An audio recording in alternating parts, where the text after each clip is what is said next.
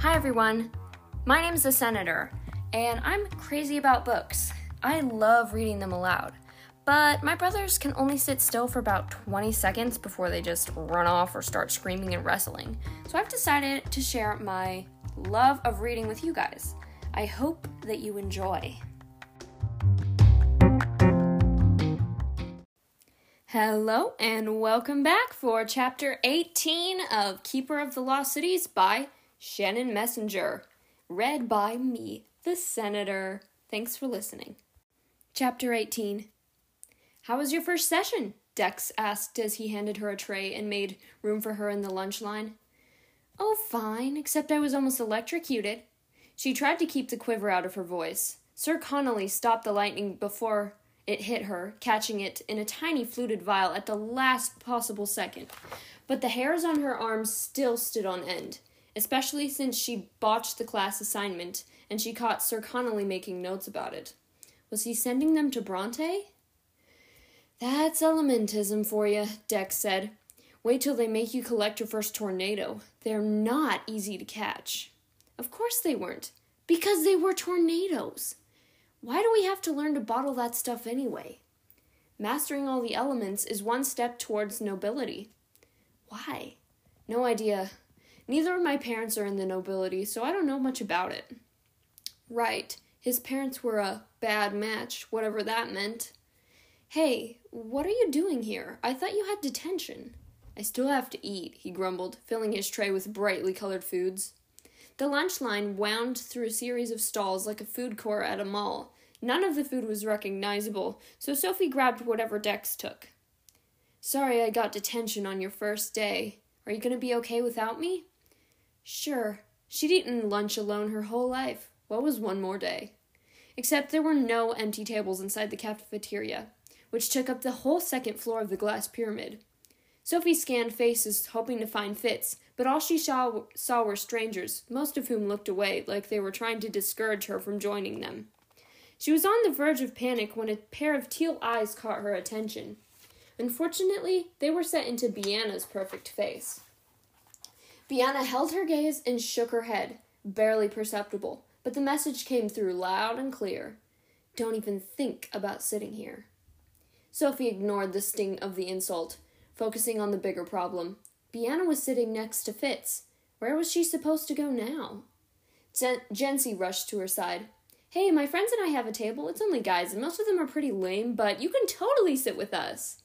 She might have hugged him if her hands hadn't been full. Thanks, Jency. If Jency's friends were human, they would have been skinny, with acne and braces. Since they were elves, they were fairly good-looking, or they could have been if they hadn't slicked their hair into greasy ponytails. They stared at her like they'd never seen a girl up close before. One of them even drooled. Sorry, Jency mumbled, setting his tray down with a bang. Come on, guys, I said be cool. Sorry, dude, they all said in unison and went right on staring at Sophie. Jency sighed. So, how was the E? E?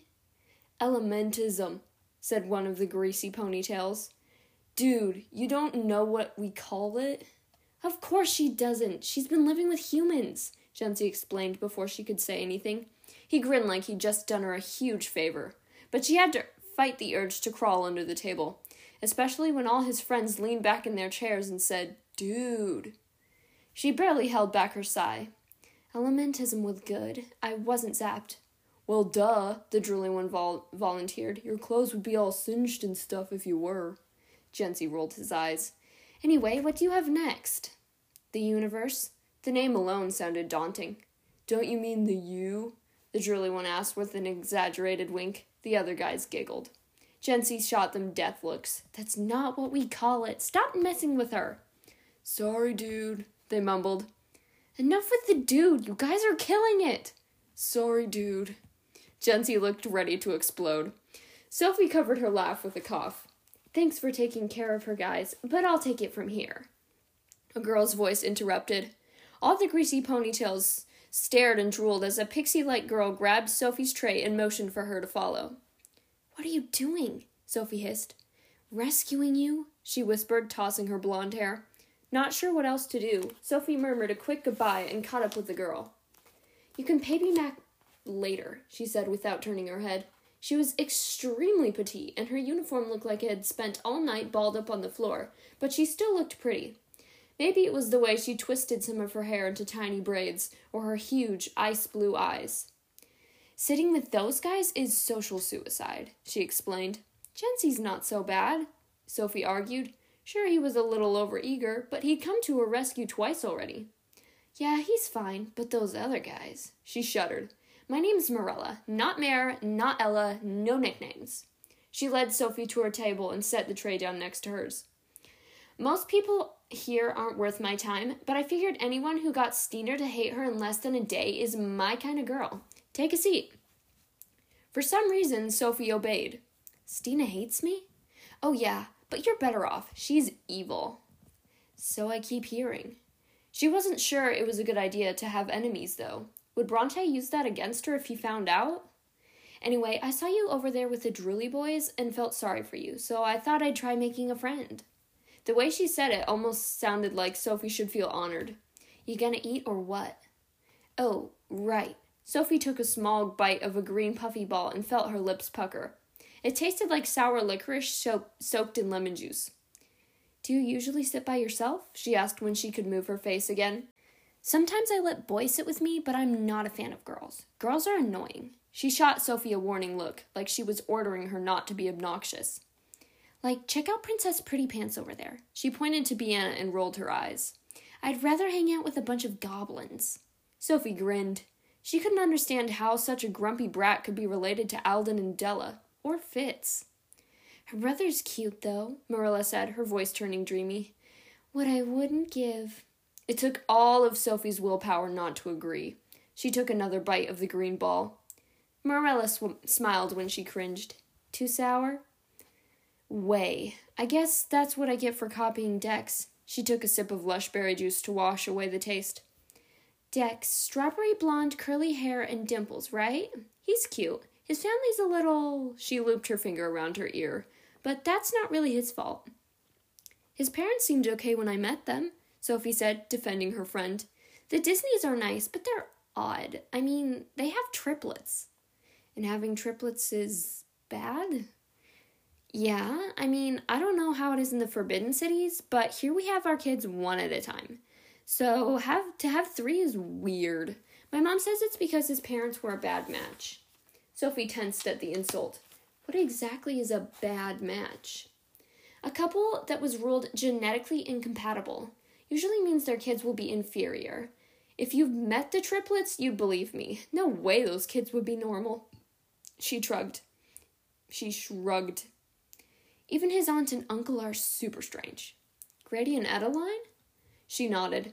They used to be like celebrities, like more famous than the Vackers. Who? Marilla shot her another warning look. Fitz and Bianna. Their dad's super important. Their whole family is. But Grady was even more important because he has such a rare special ability. Then their daughter died and they freaked out and cut themselves off from everyone. Sophie wasn't sure she liked Marilla's tone. There wasn't even a hint of sympathy. You guys really don't understand how hard death is, do you? And you do? Sophie nodded. My grandma died when I was 8, and my mom cried for weeks. She'd had to hear every one of her mom's heartbroken thoughts, and there was nothing she could say to make her less sad, or to bring her grandma back. It was the most helpless she could remember feeling. Weird, was all Marilla had to say to that. Anyway, Dex seems okay. I know some people think he'll end up in Exilium, but I doubt it. Ice ran through Sophie's veins at the name. What's Exilium? The school where they send the hopeless cases. It's pretty much a guarantee you'll end up scooping mammoth poop at the sanctuary when you grow up. And that's if you're lucky. Sophie couldn't hide her shudder. She had to do well in her sessions. There was no way she was going to that awful place. She'd do whatever it took. Her afternoon session was the universe, and it was daunting as she'd feared. Every star, every planet, every possible astronomical object. She'd be learning them all. But Sir Aston, a pale blonde elf with a soft, whispery voice, said she was a natural. Apparently, he'd never taught a prodigy with photographic memory strong enough to remember the complex star maps he projected across the walls of dark of the dark planetarium. Sophie had no idea why it was so effortless for her, but she wasn't complaining. At least she had one session she excelled at. She hoped Sir Aston sent Bronte a note about that. Every day ended with an hour of study hall on the first floor of the pyramid with the rest of the school. Dex waved her over to a seat he'd saved for her. "You survived," he said as he plopped down next to her. "So far." She smiled as she dug out her universe homework. "There you are," Fitz said, approaching the table. His green level 4 uniform somehow looked better on him than on anyone else. Even the cape looked good, especially with the green dragon clasp. "Why didn't you sit with us at lunch?" She chose not to tell him about Bianna's hateful glare. "Jency invited me to sit with him, and I didn't want to hurt his feelings." "Ah, well, maybe tomorrow." "Oh, and," he handed her a folded slip of paper, "my dad asked me to give you this." Inside the note were 2 short sentences in precise letters. "The San Diego fires have been extinguished. No reason to worry." Sophie smiled. Her family didn't live there anymore, but it was still a relief that the fires were out. Everything was back to normal. Dex cleared his throat. "Oh, sorry, do you guys know each other?" she asked, stuffing the note in her satchel. Dex said yes, at the same time Fitz said no. Awkward. "Well," she said, trying to fill the silence, "this is Dex." "Nice to meet you." "Right," Dex snorted. "What?" "Nothing, apparently." Fitz frowned. Dex glared. Sophie watched them, trying to make sense of the animosity. "I should get started on my homework," Fitz said after a second. He smiled, and her heart did that stupid fluttery thing again. "I just wanted to check on you. I'll see you tomorrow?" "Sure." "Oh, and, nice to meet you, Dex," he added with a hasty nod as he walked away. "It's Dex," he growled. "What is up with you?" she whispered. "Me? Nice to meet you, Dick," he repeated in an uncanny impersonation of Fitz's precise accent. She fought off her smile. "I'm sure it was just an innocent mistake. Please, I see him all the time. Not that His Royal Highness bothers remembering, but he remembers you. Why is that, by the way? And why did he give you a note from his dad?" "I stayed with his family my first night here, and Alden promised to get back to me about something. It's about my old life. I'm not supposed to talk about it." "Figures." "What?" "Nothing. I just hate that family. Everyone thinks they're so cool and talented, but they're totally overrated." "Dick," he muttered. "Maybe Fitz just heard me wrong." "Yeah, right. Listen to you defending him. You're just like all the other girls, you know that? I saw what you did when he smiled at you. You lit up." "I did not." "Yes, you did. You were beaming." "Beaming? Did Fitz see that too?" "I wasn't beaming," she argued. Dex rolled his eyes. "Girls."